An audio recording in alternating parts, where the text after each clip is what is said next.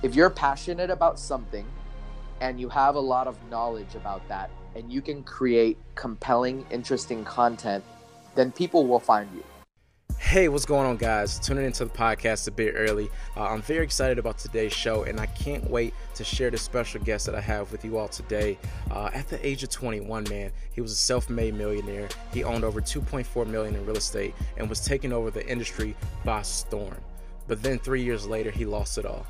And yet, he was able to make it all back and went on to capture and control the largest social media accounts and influencers online. He is profiled as the largest independent social media publisher with over 35 million real engaged followers from Twitter, Instagram, and Facebook across some of the largest verticals in the world. I mean, he's worked with many brands and regional national platforms like 1st Phorm, Postmates, Fashion Nova, Boohoo, Lyft, Fit Tea, and many more. And I cannot wait to dive into this episode. We talk a little bit about his backstory. We talk a little bit about how he got started, what actually motivated him to get going within the industry of social media, becoming an entrepreneur, and what it takes to be successful online, right? How to grow your brand, how to really connect with those high-end class celebrities and influencers to gain the attention that you deserve in that sponsorship type of deal. So with that being said, it's time to level up. So let's get it.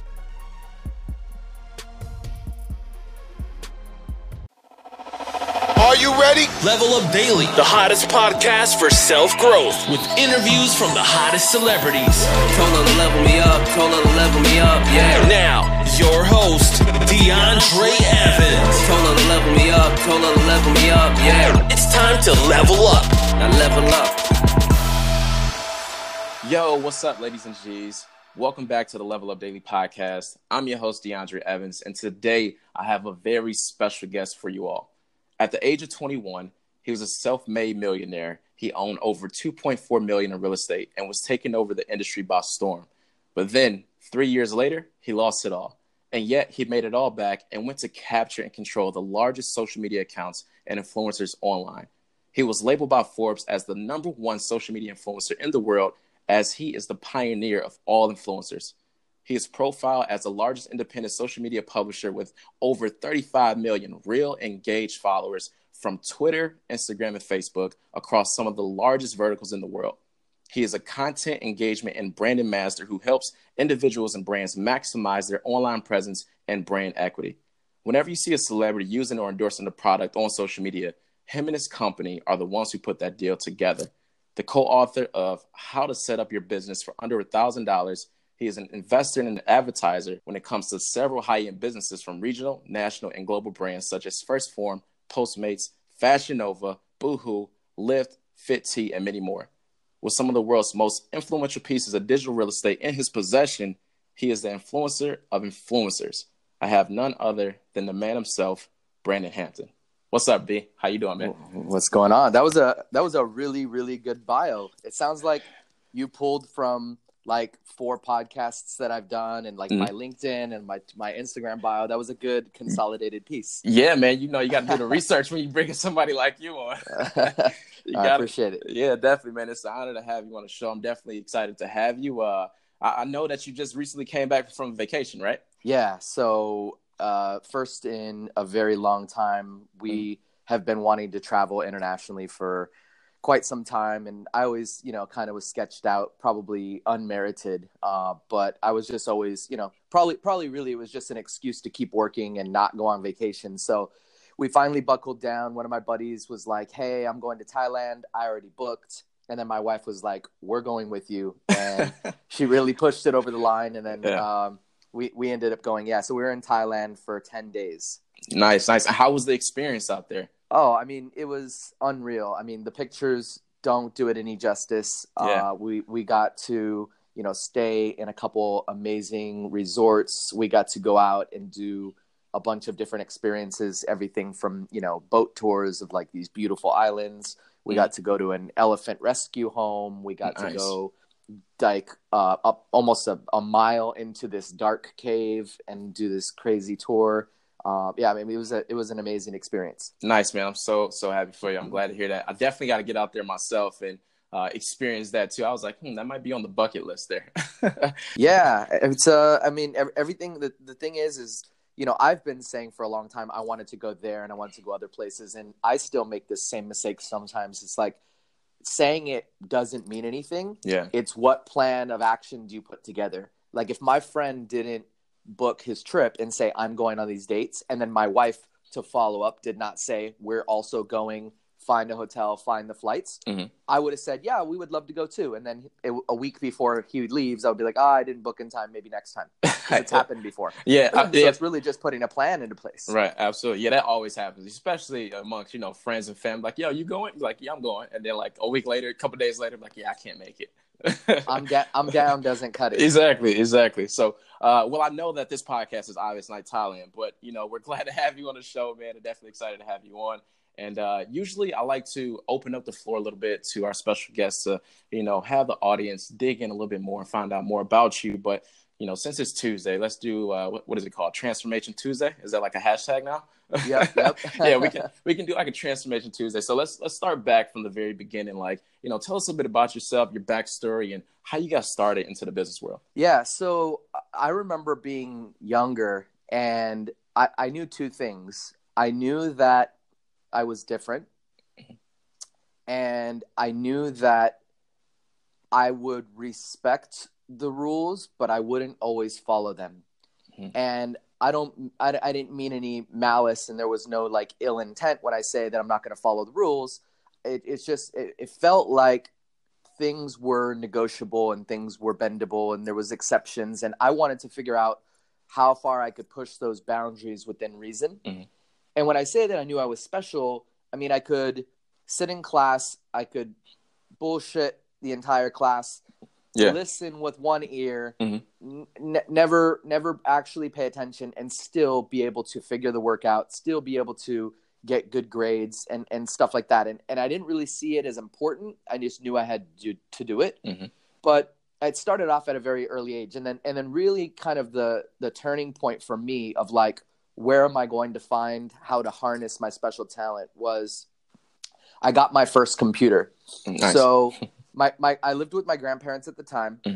I was about 10 or 11, and I was always asking them, and mind you, like not my parents, my grandparents, so they were, quite a bit older than me. Yeah. And I would always ask, hey, grandma, grandpa, when are you going to this friend's house? And as a kid asking, when are you going to this friend's house? They were kind of like, I wonder why he's asking that. Yeah. When is one grandparent going to visit their grandparent friends? And the secret behind that was those people had computers and we didn't yet. So I just wanted to go and I wanted to use it. And this is pre-internet. This is pre mainstream internet anyways. Is like nobody had it. So I finally convinced them to let me install AOL on one of their friends' computers, and we got like the 50 free hours or whatever. And then the next, kind of negotiation point for me was like, how do I figure out how to get a computer? And I convinced them eventually that we needed a computer because it would be good for homework. It would make things easier. It would make things more efficient, which was definitely true. Right. But it was very early for it for people to know that it was true. Yeah. So I got a compact computer, and then fast forward, 6 months, I was taking it apart and I was overclocking it and I was rebuilding it and I was upgrading it, and I would, buy parts online and I would build a computer from scratch. And like, I just was interested with the technology of it, both on the hardware side and on the software side. Yeah. And I probably spent every waking hour outside of school on the computer. I would get out of school at 3 on, by 3:20, I would be on the computer, and probably 3 a.m. I would turn it off. And I would only take breaks to eat, take out the trash, and mow the lawn. And it seems like I spent the majority of my childhood on the computer, but it was AOL Instant Messenger, it was ICQ. But the reason that this stuff is important is because what it did is just let me harness my skills very early internet. And I felt like I was outplaying everybody and I was winning at the technology game because I spent more time on the computer. If you spend more time practicing at something, if you spend more time learning about something, you're just going to be better and you're going to understand things at a higher level. So I became the person who, if you needed your computer fixed, or your printer hooked up, Yeah. or if you wanted to install internet, or even be the one, like I was the one who was pitching my friends' parents on them getting internet. Nice. I learned a lot online, and I even kind of slept a little bit on the .com phase, which turned out to be important later. So I would always go to these domain sites, who is, and I would type in, table.com or coffee.com, and a lot of these domains, the generic .com was still available. But I didn't know what it meant yet. I didn't know what it was going to turn into. I was just curious. So I would just sit there all day and type in combinations, and things were available. So now when it comes to, my schooling and things like that, I finished high school. I applied to a few different colleges. I got into the ones that I wanted to go to. I was, I thought I wanted to study computer science. I thought I wanted to study engineering. I knew I liked business, but I was more interested in technology. So I decided to actually get a summer job between high school and college in the summer. So I was like, let me get something for 3-4 months, make some money before I start college. Right. And I got a job selling cell phones in the middle of the mall. Nice. At one of those like kiosk spots? Yep. Nice. At a kiosk in the middle. So I was the one like trying to hand you a flyer, trying to get you to stop. Yeah. And I didn't realize at that point that my, wanting to break the rules and making everything a negotiation would start to pay off, because I had the gift of being able to talk to people. And I'm not talking about in a sleazy used car salesman way. Yeah. I just like engaging with people. I like talking to people. I like making jokes about stuff, and people were really receptive to that. And this was it was Singular Wireless back then, before AT&T bought it. So this is an interesting time because nobody had cell phones yet. So I wasn't stopping people in the mall saying, what kind of phone do you have? You should get one of these. Right. I was saying, do you have a cell phone? Yeah, straight up. Yeah. So I did really well there. I ended up breaking a lot of the company's records within the first few months of working there. I became the assistant manager and then the manager, all within about 6 months. And but if you do the math, I wanted to work for 4 months, and I made all these progressions in the first 6 months. And you say, wait, the math doesn't work. What about college? Yeah. Well, I started making so much money in a sales job. And when I say so much money, relative, being an 18-year-old right. Fresh out of high school, thinking, okay, I'm going to be an engineer and I'm going to go try to make 6 figures, but I have to go to college first. I have to do this first and I have to do that first. Then you get this crazy shock where the very first month you ever work a sales job, you make $5,000. And then the next month when you're working a sales job, you make $6,000. And then later I start getting these manager bonuses and stuff like that. And within 6 months with no college education, I get a $10,000 check. And I'm like, wait a minute. Yeah. So you want me to go to school right. for 4 to 7 years. You want me to pay to go to school for that time. And then maybe if I'm a good engineer or a good computer scientist, then I could potentially make what I just made without much effort selling cell phones? I don't think so. Right. And then I started to think, well, what if I sold something that's bigger, or what if I sold something at a higher price point? So it just got my brain, kind of spinning. I stayed there for a while. I ended up being regional manager when I was 20. So I managed about 7 locations in San Francisco market, and then I moved to the LA market. After I left there, I went into the real estate space, and that kind of taps into the intro that you gave. Yeah. I bought my house, my first house when I was 21, and then I bought my 8th house when I was 22. That's great. So I just I learned how to do it and how to put the deals together, and I just started doing it. Yeah. And then, the big crash came in 07, 08. And I lost everything. I went into a depression for a few years. I mean, I would just drink alcohol. I would drink soda. I would eat fast food, and I wouldn't leave my house for the most part. That was like my life for a few years. Yeah. And I got into the lead generation space following that. And it was kind of like same thing as the mortgage industry, but I was providing the customers and selling that information. We started doing a little bit of online marketing. And then around that same time, it was like 2009, I started getting on Twitter. And this is kind of like at the not the end, but like almost the end of my depression phase. I just started using social media just to pass time. And I discovered Twitter. And I slowly realized, like, hey, the same way that I wanted to sell more phones or get more loans in real estate than anybody else, I could be competitive, and I want to get followers on social media. So that turned into the game. Yeah, definitely. So before we dive really into that spiel, because I know that's going to be the really interesting part about this. First off, you was very tech savvy before tech savvy was even a thing way back in the day. You definitely was excelling ridiculously in sales. Like you say, practice makes perfect. Well, perfect practice definitely makes perfect. And you was definitely running with that intuition of really growing and building your brand early age without you even really knowing it, right? Getting your name out there and experience. And you went to school, you figured, hey, this engineering thing possibly, but then you started making money. Now, during a time where it got tough, it got interesting. This is one I want to dive into personally before we dive into, the Twitter feeds and everything like that. Because honestly, I just did a recent interview with David Meltzer, the CEO of Sports One, and he stated something similar, right? And I find it interesting that went down that journey as well. Everyone's motivation is different, but for you, how did you recover during that trial of difficulty? Like, did you meditate, think out mentorship? Because I know you say you just hopped out of bed and you just started doing it. Was it like a constant talk in your mind? What was it?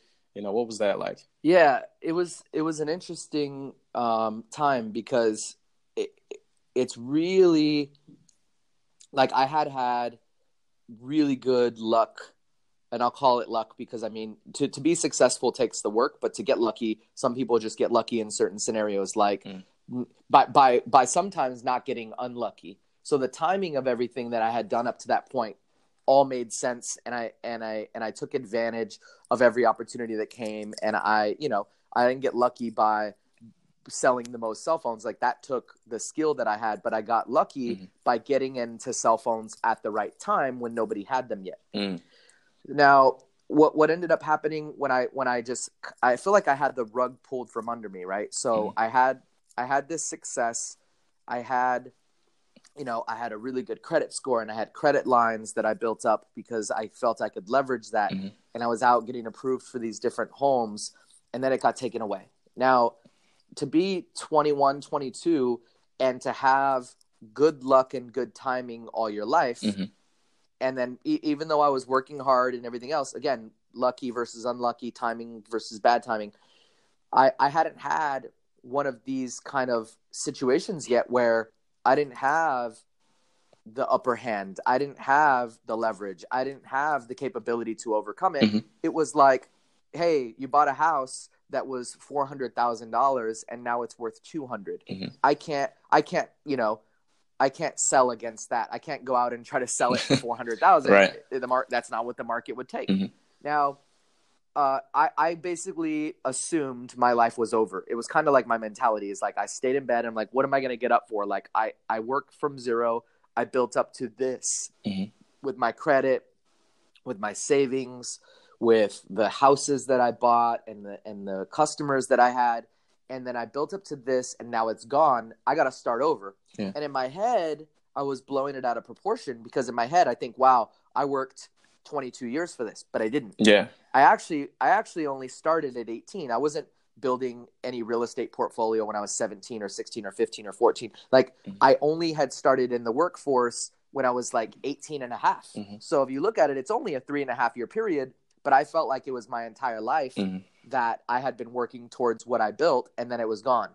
Once I think there was no particular thing that happened where I just snapped out of it. I think it was a slow process, unfortunately, because I've always been very transparent about my feelings and about how I'm doing and whatever else. But at this time, it was very foreign. Like, if you had depression, people were just like, snap out of it or like overcome it. Even today, like literally in the past 18 months, there has been more progression with mental health than in the past 50 years. Absolutely. For 49 years prior, Yeah. it was all, hey, snap out of it, overcome it, smile, get out of the house. Like, it was just this thing people thought you could overcome. But now people realize how serious it is. Mhm. And I think it would have been much different going through it today, because with the internet, you have all these people letting you know, I feel that way too. Even my most recent Instagram post, I did one of those. Yeah. And, it got the most engagement out of my last 50 photos. Mhm. So what I started doing is I was like, look, I got all these negative habits. I sleep in till noon. Mhm. I drink alcohol twice a day, 7 days a week almost. Yeah. Not literally, but figuratively. Like it was almost that. Yeah. I would order fast food. I would go to the drive-through, pick something up from Jack in the Box, go home, eat that food. Mhm. I wasn't cooking. Mhm. I didn't have any healthy practices. The same way I was sleeping in late, I was staying up late. It was like cops reruns and video games. Yeah. And that's it. And I was like, okay, well, if I want to change the way I feel, I got to change the things that I do. I'm just going to start getting up early. Mm-hmm. And if I can make that one change, that's all I could do for now. Mm. And then eventually it was like, I'm going to just start running because I need to get some exercise. My body is out of shape. Like my mind isn't right. Yeah. And it was just making these slow changes. And when I would get up earlier, I felt more productive, that I could actually do work. Mm-hmm. This is when I was selling internet leads and stuff like that. Yeah. And, during this time is lucky for me. And I say lucky because I don't know how during that time it happened, but I met my then, girlfriend, who is now my wife, during this like dark period of time in my life. Yeah. Power to the women, man. Power to the women. It's funny because, she hasn't been working for several years Mm-hmm. because I asked her 8 years ago to take 1 year off Mm-hmm. so I could focus on my business. And fast forward 8 years later.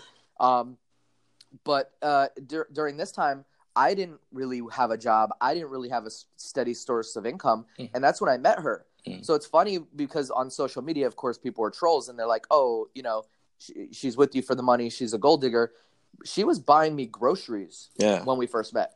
Wow. It's a funny story. So like I had, and she didn't really understand it even for a lot of years of like, she was telling me, shake it off. She was telling me, snap out of it. She was telling me, step up and go get a real job. And she was telling me all these things that I didn't want to hear and didn't think was helpful because she hadn't experienced anybody doing what I was doing at that time, which was going through this dark stage in my life where I feel like I'm so capable, but I just can't even get out of bed. Yeah. That's that creative rut that a lot of us usually go through, especially creatives, right? You face that trial and error type of period. You're like, man, is this worth it? Should I keep going?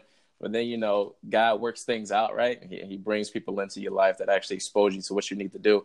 And it's nice that she was there to support you and buy the groceries. And, even though she was telling you do X, Y, and Z, she's doing it out of love, right? She's doing it out of care. And, I mean, she didn't know. She even today she'll say like she didn't have an entrepreneur mentality and she didn't know what, thinking outside the box in terms of earning a check. She grew up like most people and grew up around most people who just thought you go to a company, you apply, you interview, you get a job, they pay you a certain amount, you have certain hours. So even, hey, I'm doing work at 10 p.m. or I'm doing work at 6 a.m. was like, why don't you just stop? Why don't you just take the time off? Or you're home. Why can't you do stuff that we're doing around the house? But she was very supportive in her own way, but she didn't fully understand even me yet at that point. Like we weren't even living together for the first part of our relationship when kind of some of this stuff was going on. Yeah. So she only saw bits and pieces of it. So during that time, so now you're fighting back, right? You're trying to get yourself out this rut and you start to progress. You got the support behind you now. What was the next step for you to really push yourself to get you out of this situation? I feel like that was a slow progression of just making small changes in my life that allowed me to not feel a certain way. So I didn't realize back then that alcohol is a depressant. Like if you're feeling like shit, the last thing you should do is have a drink because in the morning, your entire day is going to be ruined virtually because of that drink you had the night before. Yeah. I mean, alcohol in general is a bad thing for you, but when you're feeling down and out, it's worse because it magnifies everything, multiples of multiple times. So it was really just getting rid of those things that were holding me down. I was drinking a 30-pack of soda every 2 days. Yeah. What kind of soda? I mean, what was it? Pepsi. Pepsi. Oh, Pepsi. yeah. Don't. Sorry, Pepsi. I know sponsorship from me. Yeah. But yeah, I just did not realize the things that I was doing to myself were making it worse instead of better. I just expected it to get better on its own. And when I realized that I was the only one who could make it better, it was like this slow culmination of things that I was doing that were more positive than negative. And around that same time, I was doing the internet lead thing at that time. I built up one big client that was like the majority of my business, and I focused a lot of effort on this client. And I went from zero, and I started making really good money and big checks every week from this client. And I eventually, I'll give you the short version of this because it's not necessarily important. It's just another kind of curveball. But I put this client on credit, and they stiffed me for not only the money that I had, but all the money that I didn't have. So I actually ended up with my biggest client putting me in the negative. But it was easier for me to shake it off this time because I knew like, oh, okay, I've been doing this for 6 months with this guy. Yeah. And I mean, it was big money though. It was like, you know, he was spending $2,000 a week with me at first, and he was paying every week. And then eventually it was like, hey, I want to spend $5,000 a week with you, but I need you to give me credit terms. And, you know, of course, when he stiffed me, it was 50 or 60 grand. So long story short, that kind of set me back a little bit again. But then at that point, I was like ready to do it. I was ready to go shake it off. So this leads into where I started using social media. I did not at this point, though, see social media as a job. I saw it as I just want more followers than everybody else because I'm competitive. That was it. Nobody knew you could make money on social media at this time. It was not a thing. People didn't see it that way. People just thought you get on Twitter, you find your friends, they find you, and that's it. Like nobody had 10,000 followers. Like you had celebrities that had, you know, big followings, but you had brands that had big followings. But this was still like this was a few months before Ashton Kutcher and CNN did the Race to a Million followers. When they did the Race to a Million, nobody on the entire planet had 1 million followers on any social media platform. That's crazy. So I got 5,000 followers on my personal page, and then I started to do research, and I'm like, okay, there has to be an easier way. I'm going to go out and research all the accounts that are bigger than mine, and I'm going to figure out what are they doing that works? What are they doing that doesn't work? So, you know, at this time, you would judge it by how many favorites a tweet would get or how many retweets a tweet would get. So you could either favorite it or retweet it. So I went out and I was like, okay, well, if somebody favorites it, that means it's kind of like a bookmark. Like they're saving it for later so they could read it again. But if something gets more retweets, that helps you grow your page because they're putting it out to all their followers to see you and giving you this new exposure. So I started researching every page that got a lot of retweets. And I was like, okay, I think I cracked the code. I got the formula. I'm going to go out and do all these things that get me more retweets. And slowly but surely, I built up from 5,000 to 10,000. And then I started finding people with 10,000 followers that I had 10,000 followers. And I was like, hey, why don't you post something on mine and I'll post something to yours. I'll give you exposure to my audience and you give me exposure to yours. And they're like, oh, that would be amazing. So I kind of parlayed my way up. It took about a year. And I got to 100,000 followers. And at this time, what I always do for perspective is Kendall Jenner, who now has, I don't know how many, 50 million on Twitter. A lot. When I had 100,000, she had 400,000. Wow. Very, very, very early in the game. Exactly. Then what I started to do was I got an advertiser come to me and they said, hey, you have 100,000 followers. We would love to post this on your account. And I'm like, what do you mean? And they're like, yeah, you post this image in our website and we'll give you money. We'll pay you. And I was like, I didn't really understand it. I was like, why? They're like, well, you have 100,000 people that follow you. We think that with the content you're posting with this product would be good for your audience. And we want you to do it. And I was like, okay. So I did it. And then I was like, wait a minute. Okay. So by the way, I was posting really offensive comedy. That was my category. And on the really offensive comedy stuff, they came to me with a product. It was a vest that you wear and it was empty, but you fill it with beer. And then you wear a helmet. And then the helmet has like a straw and then you drink the beer from the vest out of that. It was like a frat boy, kind of product. I've seen those. So I was like, so if I'm a frat boy, content poster, they're giving me a frat boy product. Well, where are the bigger products? Where are the bigger brands? Where are the bigger advertisers going to be at? And I started doing research, and I was like, okay, I found out where the money is. It's women, and it's online shopping, and it's health and fitness. It's beauty. This is where people are spending the money. So I got to reverse engineer this, and I got to go build pages about fitness and pages about beauty and pages about shopping so that those advertisers are going to want to post with me on those pages because they'll pay me more money and they're bigger brands. That's deep. That's deep. I like that. Yep. So you basically, you definitely cracked the code on that early stages without you really even knowing it. Like you did it for sport, right? When you first started off, you just wanted the biggest following ever. And you started to attract, these major brands, just you being yourself and being transparent, right? Yep. And that's amazing to me. So now it's about to get interesting because I got so many questions when it comes to social media. So do it. Let's do it. So you dive into these sponsorships, you're getting all these leads and these brands. What was the next step? Like, how did you figure out how to monetize it though? Like fully go on scale because, back then it wasn't a thing called like influencers. They were just people, right? So, how did that occur? Like, how did you take advantage of that? And how did you really like engage and figure out how to connect with those online shoppers, those in the beauty industry, those in the fitness field? Yeah. So it's funny because even still today, which, is 11 years later, the brands don't really know how to do influencers. They don't really know how to do online and digital. But back then it was only a handful of companies that were even trying it and they were first to market. Like I remember the first big paid post that I ever saw anybody do was Kim Kardashian did post for Carl's Jr. for one. She was like, "This is my favorite salad at Carl's Jr." And she posted a picture of her salad, and that was like a paid post. And I remember because it was on this influencer platform called IZEA, and it had everybody's rate publicly. Like you could just sign up and say, "Oh, I have 100,000 followers. I charge $100 for a post."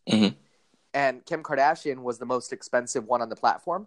And she was getting $10,000 for a post. So what I did was I was like, okay, I'm just going to go out and build these followers in these different categories. And I kind of treated it like a magazine. I was like, if a 17-year-old girl reads Cosmo magazine and they talk about things that 17-year-old girls like, then advertisers will see, oh, well, if we have this fashion brand or this makeup company, we're going to want to talk to 17-year-old girls. Then I started to treat my content on my different feeds like an online publication. And there was no way that was specific that I got it. There was just a few sites. IZEA was one, My Likes was one, where there were like these dashboards, these hubs where they would go out and talk to the advertisers and then they would get them and say, hey, we work with a lot of influencers. We want to we want to put your campaign up on our site. So I would go to these different sites that were running campaigns. Like Chobani Yogurt was like a very early internet advertiser. And this was 11 years ago. Nobody was doing it. It was like Chobani Yogurt and, a handful of other companies that would even try it. Along the way, what I started doing as well is I started building relationships with other influencers as they would pop up. And what's really cool and which has kind of helped me even to date is I was first to market on the social media influencer side. So building relationships for me, because like, here's the thing. Everybody knows that I was the first to do this, but that doesn't mean anything if I was shady, if I'm just out to make a quick buck. So what started happening is I not only have this reputation for being the first to market, so people would come to me for advice, but I was also helping people without asking for anything in return. So I would say, oh, I'll give you advice on this, or don't do that with the brand. Or if I was talking to the brand, I'll be like, hey, go do this. It's smarter to do it this way with the influencer, and you guys both win. Almost like I was doing this like matchmaking, but I wasn't making anything on it. I was just helping other people and giving them advice. And I never screwed anybody over. I would always pay people that needed to be paid. I would always ask to be paid when it was time to be paid and be expected to be paid. So I kind of floated through all the years, and it was very uneventful in a way that I never really tried to rock the boat and go do anything wild. So all these people who knew that I was first to market felt they could always come to me, and it would be a comfortable situation where I'm not going to try to screw them over. I'm not going to try to sign them to these weird contractual terms. I'm not going to try to take a piece of the action where I don't deserve a piece of the action. Right. So it lent me a lot of credibility to be able to go out and just help everybody. So now I have a social media agency where we work with the brands on one side, we work with the talent on the other side. And I feel and I hope that everybody has the same opinion about my agency that they did for me 10, 11 years ago when I was just giving advice, is that they can come to me for advice. I'm not going to ask them for anything in return. Yeah. And that we're going to fight for the brand and we're going to fight for the talent to get them the best deal. And that's really at the core of what we do. We're relationship driven, and that's it. Nice. So basically, like you are very self-aware in the early ages. Like you knew what was going on. You was paying attention to trends. You noticed, what was hitting, what wasn't, and you started taking advantage of the opportunity, and people started coming to you for advice. Now, did you seek that out, intentionally? Like, I want people to really come to me. Was that like a part of the true game plan, or did it just happen by itself? And along with that, just to do a 2-piece question, like for those who are listening, who really want to know how to grow their brands and become like an influencer, like how can someone become an influencer and attract those type of celebrities and high-end brands to their business? Sure. So first part of the question, I didn't really have any intent to, because I kind of see myself now as I put my personal brand on hold for a very long time. Yeah. Like I started out with my personal brand and I'm working on my personal brand now, but in between there's a lot of gray space, and I was mostly focused on the generic kind of accounts where they had themes, fitness, cannabis, all these different categories.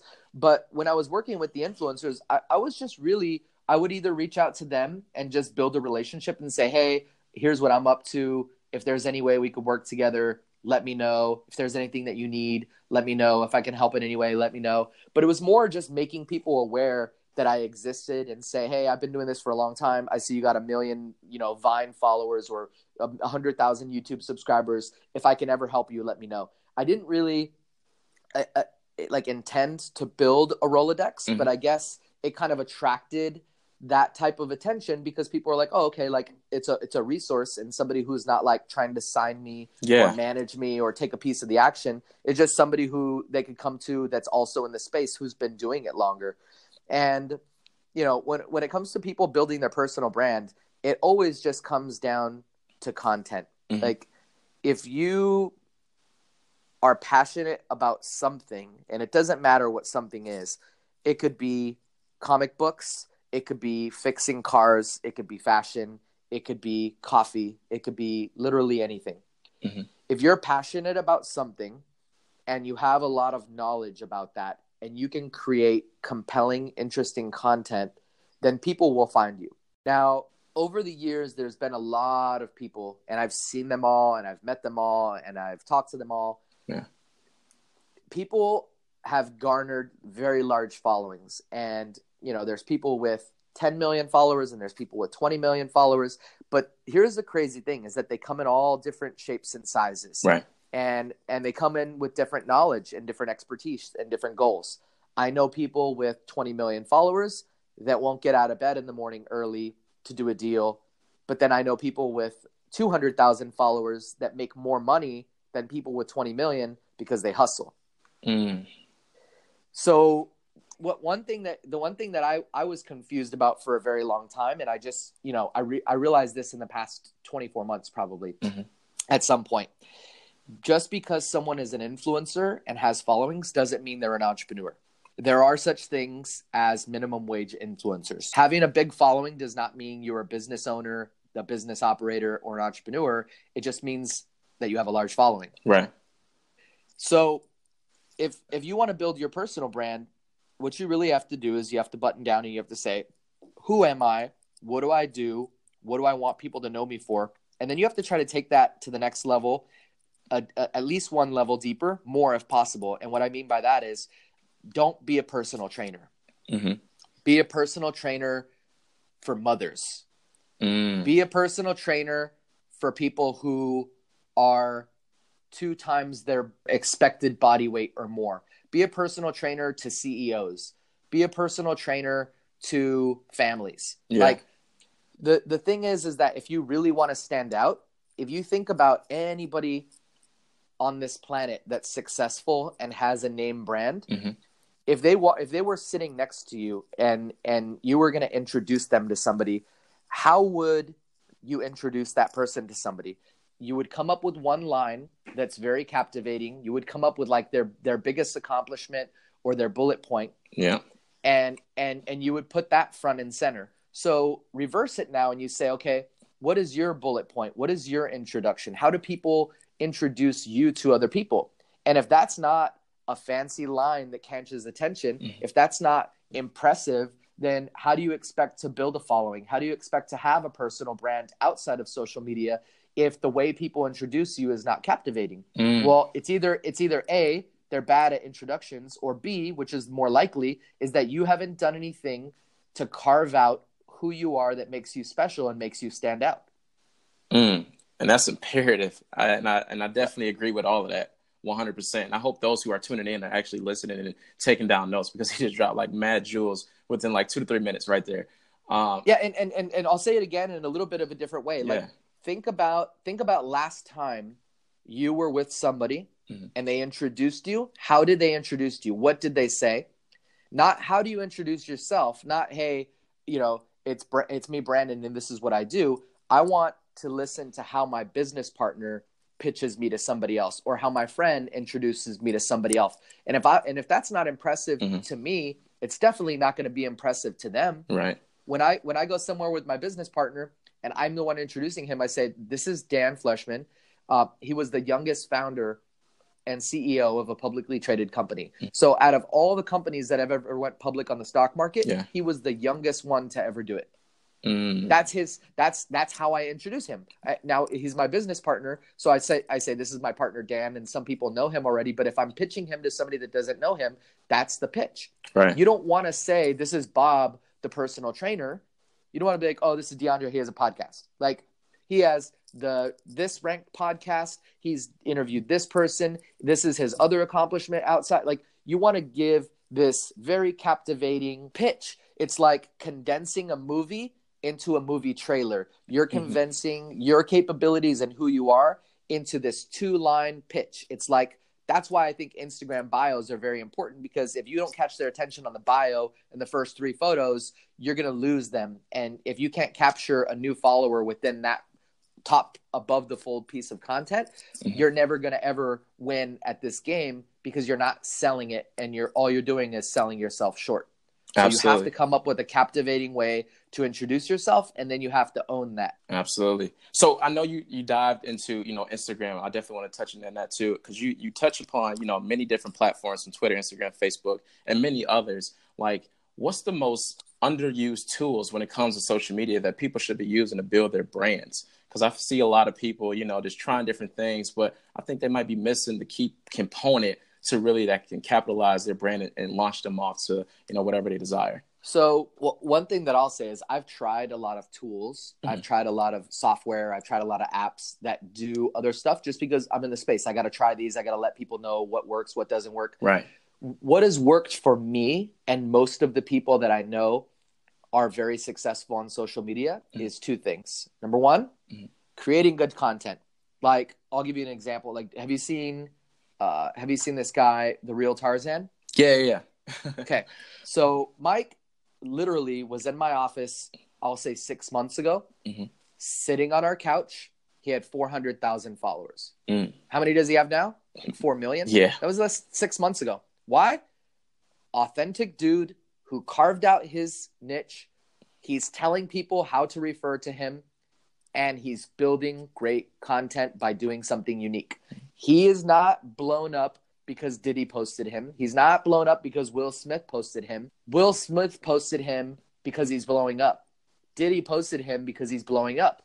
He calls himself The Real Tarzan. So now you don't have to – that's his pitch. Yeah. The unique pitch. You like, The Real Tarzan, what? Exactly. Like, I'm gonna drop whatever I'm doing, and I'm gonna go look at this guy's shit, because I want to see, like, is he like swinging from trees, fighting tigers, swinging from trees? What is he doing? Yeah. So he tells you in his Instagram username how to refer to him.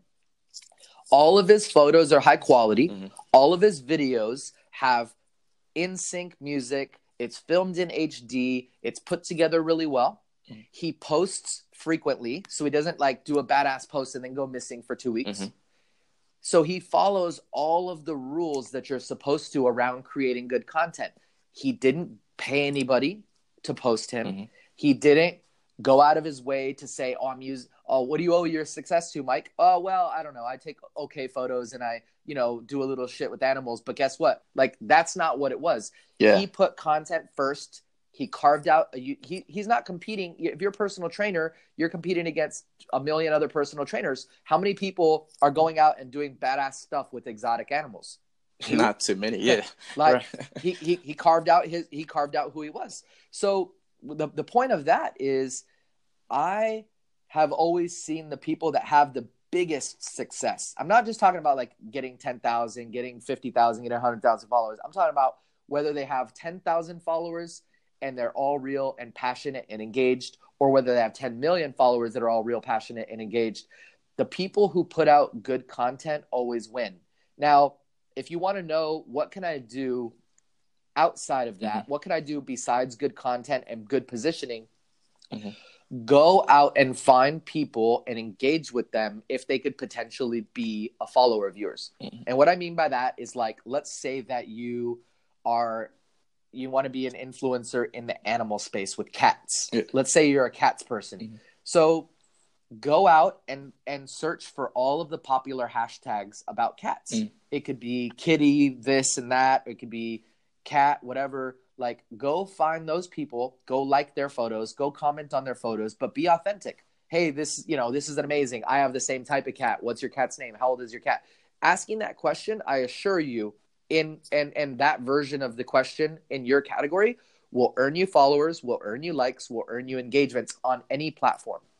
If you go and if you collect comic books and you have a bunch of rare comic books and you go find other people that collect comic books on Twitter by using the search feature, and someone says, oh, I wish I had Superman volume 1. And you tweet out to that person and you take a picture of yourself holding Superman comic book 1, you could say, I have it, sorry, not for sale, LOL. That person will follow you 100% of the time. It's really going out and not relying on people to find you. It's going out and also helping them find you by finding them. It's like a business that opens its doors and they have the most badass furniture and they have music popping and whatever it is. It's a restaurant and they have the most amazing food, but they didn't make any business cards. They didn't put up any billboards. They haven't done any radio ads and they don't have social media. And they're just like, we have really, really, really good food. People will find us. No, they won't. No, they won't. You have a closing. The only next social media site you'll be using, if you think that, is you'll be using Craigslist to list all the furniture and all the music and all the other shit that you just bought for your kitchen equipment and whatever else. That's all getting liquidated if that's your mentality. Right. Got you. So I hope everyone's listening is definitely taking note again, because, it's basically being active in your community is what I got, so far from what you're telling us. Being active, finding out what you're good at and taking action, and it's being consistent with it. Because I know a lot of people tend to, struggle when it comes to marketing and branding as a whole, and it becomes very difficult. So they quit. They don't want to do it. They try to, find shortcuts and whatnot. But it's a grind. Yeah, it's a grind. Think about any category at all. Like, look at let's give 2 random examples. The most successful realtor, no matter where you live in your town, is on every billboard. He's at every community event. She's at every mixer or main restaurant. She knows all the best people. Like, there is a pattern with every real estate agent that is successful, man or woman, in every town, is that you always see them everywhere. They're on the bus stops. They're at the community events. They're speaking on stage with the mayor. Like, they put themselves in the right places to meet the right people, and they make themselves visible. Right. Think about last time you went to the gym. If you go every day, great. If you went one time 6 months ago and one time yesterday, think about this, especially in that case. When you went 6 months ago, what person did you see there? And when you went yesterday, what person did you see there? I guarantee you they're one of the most fit people in the entire gym because they're always there. Right. Going on social media, going to the gym once and saying, I lifted weights today is not going to make you the most fit person. It's going every day and practicing everything around health and fitness. If you go to the gym once and then you eat right once, that doesn't do it. So why would going out and spending one day grinding on social media doing it, or why isn't having one nice photo or one nice video on your page cut it? Because it's like going to the gym once and eating right once. So being consistent, like constantly, going at it, being relentless and not giving up. Exactly. So when it comes to posting though, and I know I don't really have you long, I want to be, courteous of your time here to dive into a few things, but when it comes to posting, how often should people be posting across various platforms, whether it's per day, per hour? Like, should they be using hashtags, So I think it's effective if you're just starting and you want to get into a habit. The same way that you would schedule out any other thing that you wanted to make important in your life, you can create a content schedule. If you can go out and you can post to start out one time a day on Instagram. And here's the thing too. Think about this. Like Instagram and Facebook and Snapchat and Twitter, all of these platforms love their platform and they love their features. Meaning if Instagram stories is available to you, if you use it, Instagram will give you brownie points. If you have Instagram live capabilities, use it because Instagram will give you brownie points. If I only post on my feed and you post on your feed and your story and your live, Instagram will give you better reach in the algorithm because you're implementing the features that they're so proud of. Now, I would recommend posting once a day on Instagram. Now, if that's overwhelming, start with every other day, but don't let it go beyond that. Start with every other day. And then what you could do is when I say make a content calendar, I say, okay, today's Tuesday. Well, on Wednesday, let's see, what am I going to be doing tomorrow? I know I'm going to this meeting and I'm going to go to Santa Monica. Oh, what's in Santa Monica? They have the Santa Monica Pier. There's the beach, whatever. Okay, cool. I'm going to try to get a good beach photo on Wednesday and I'm going to write that down for Wednesday. And Thursday, I'm busy. Okay, I haven't made this a top priority yet, but I want to build a better habit. Friday, what am I doing? Oh, I'm going to be playing basketball with my friends. So, okay, cool. We're going to take a funny basketball picture and I'm going to post that on Friday. What am I doing Saturday and Sunday? I don't have any plans. So instead of doing every other day, I'm going to do a picture on Saturday when I go have brunch. And then I'm going to go do this on Sunday. That is what really all a content calendar is holding yourself accountable for a certain post on a certain day, but coming up with the ideas in advance instead of saying, well, I'm in Santa Monica, but I don't really know what to do because I didn't think about it. I'm just going to get home. And then you're going to regret, damn, I was in Santa Monica and it was a nice day. I didn't get a picture. Right? Instagram stories, use it as much as you can. Use it at least 3 times a day. If it's taking 3 pictures of your food, great. If it's going and saying, hey, happy, Transformation Tuesday. Today I'm doing something different than I did last Tuesday. Whatever it is, post at least 3 times a day on Instagram stories. But if you want to post 30, go ahead. As long as it's good content, post as much as you want on Instagram stories. You should go live on Instagram 20 minutes a week. Go live, 5 minutes here, 5 minutes there. Do a Q&A. Talk about something new that you just bought, somewhere that you're going. Just use the features.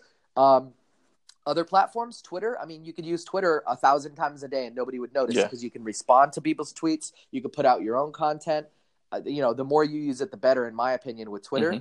With Facebook, you want to be a little bit more practical the same way you would with Instagram. Snapchat, you can use as much as you want. Same thing like Instagram stories. Pinterest, depending on what type of business you're in. If you're in a visual business, like you're a home decorator, you better be posting on Pinterest because that's where the women are. And women make the decisions when it comes to decorating. And they want to see it. They don't want to hear about it. You can't say, I just decorated this nice room on Twitter. You got to show a picture on Pinterest. Got you. So I hope, again, everyone's listening. You listen, just take these notes, take these actionable steps and apply it, man. Mr. Hampton is definitely dropping some straight jewels here. And it's very informative as well as far as what you need to do and be strategic in your planning. Have a calendar, date it out. Use every single platform to its fullest potential so you can reap the rewards of what it actually offers. And I hope everyone is tuning into that. And like I said, I don't want to keep you long because I know you got other stuff to do for sure. But just to end things, I'll probably ask another 2 or 3 questions here. I know that you recently or actually do work with a lot of celebrities and influencers, right? Now, going about that, you got this platform called Elevator Studio. Now, is that something that is only for those type of individuals, or can anyone benefit from it? How can they go about it? And how can they, use your services if they seek to reach out and ask for your help? Sure. So I'll tell you this: the biggest ripoff on the entire planet is being able to reach me on Instagram. And what I mean by that is I'm ripping myself off because I like doing it and I enjoy doing it. I mean, you can tell everybody from experience. How did you reach me? How am I on this podcast? Exactly. So basically, You sent me a DM. Exactly. I just hit him up in a DM, said, "Yo, love your platform, love your brand, love to work with you. Let's make it happen." If someone approaches me with a question or with a request, and it's reasonable, it's not Cash App me, GoFundMe, all that bullshit. Mm-hmm. But if it's, hey, I have a podcast, boom, I would love to be on the podcast. I'll make time for it. Let's figure it out. I think we scheduled it within a week of you hitting me up, and here we are.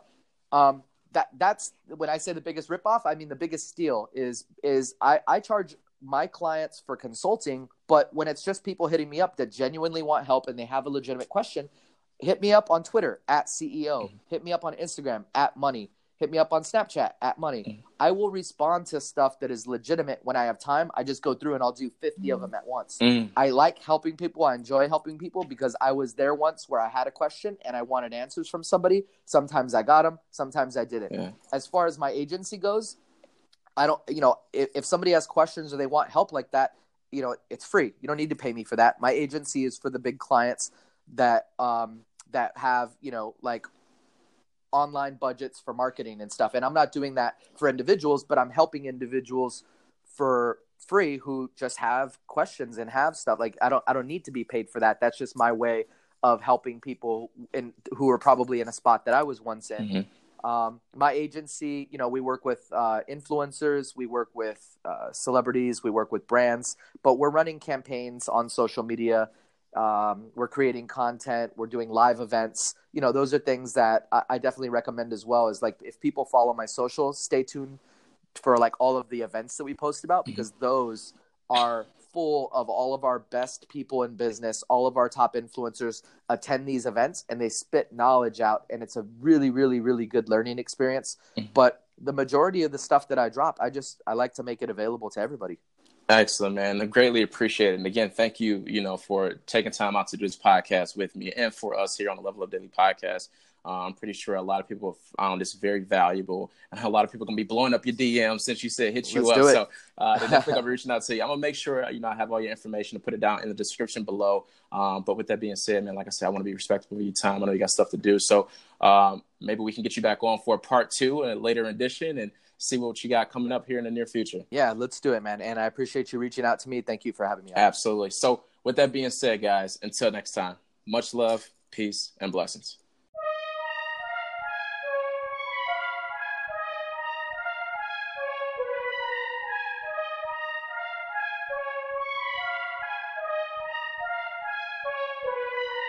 The first question, what's your favorite social media platform to use? I, like everybody else, am hooked on Instagram. I can't get enough because you can digest so much content so quickly. You don't have to read. It's a lot of visual, video, photos. So I find myself on Instagram more than not. Nice. Now, what's your favorite project you ever worked on? Ooh, that's a good one. So I have enjoyed building because I was a scorned 10-year-old. Like I was so mad that I missed out on the .com phase. Going out and picking up all of the premium Instagram handles was my favorite thing to do because I felt like I was making back a lost attempt at something. I felt like I made up for missing out on the .com boom. Got you. Now, who was the last person you messaged? My wife. Now, that's a very important message. I told her, I'm filming a podcast. Don't text me because I'm using my phone. And I'll hit you up after. I tell my girl the same thing. Like, yo, I'm busy. I love you, but I hit you back right in a second. Yep. Yeah. And last question. Who would you love to work with and why? I don't have a particular person that I want to work with because I feel like the way that I've got to where I am is not putting people up on a pedestal and also not looking down upon any particular person. I feel like it's a very level playing field, and I just like working with people who are smart and creative and like thinking outside the box. Hey, what's going on, guys? Tuning back into the episode really quick here. I hope you all enjoyed the episode just as much as I enjoyed creating it, especially with Brandon and I, as we discuss various topics from his backstory on how he got started as an entrepreneur to growing his brand and being labeled by Forbes as the #1 social media influencer in the world, working alongside many regional, national, and global brands. So I hope you found this episode very informative. You were able to take the principles that was applied within this episode and use it within your business, as Brandon truly breaks down what it takes to grow a successful business from start to finish, how to diversify yourself from other brands within your space, and how to capitalize on various platforms like Twitter, Instagram, Facebook, and many more. So if you enjoy this episode, please feel free to subscribe, share with your loved ones, your friends, leave a rating, leave a review, as well as this will continue to allow me to bring more people like Brandon onto the Level Up Daily podcast and bring you the best advice and knowledge within the industry. And again, I will leave his information down below within this episode, so if you want to reach out to him, you can do so. I will also leave mine down there as well, so if you want to blow up my DMs and Facebook Messenger, and stalk me a little bit, you can too. So with that being said, guys, until next time, much love, peace, and blessings.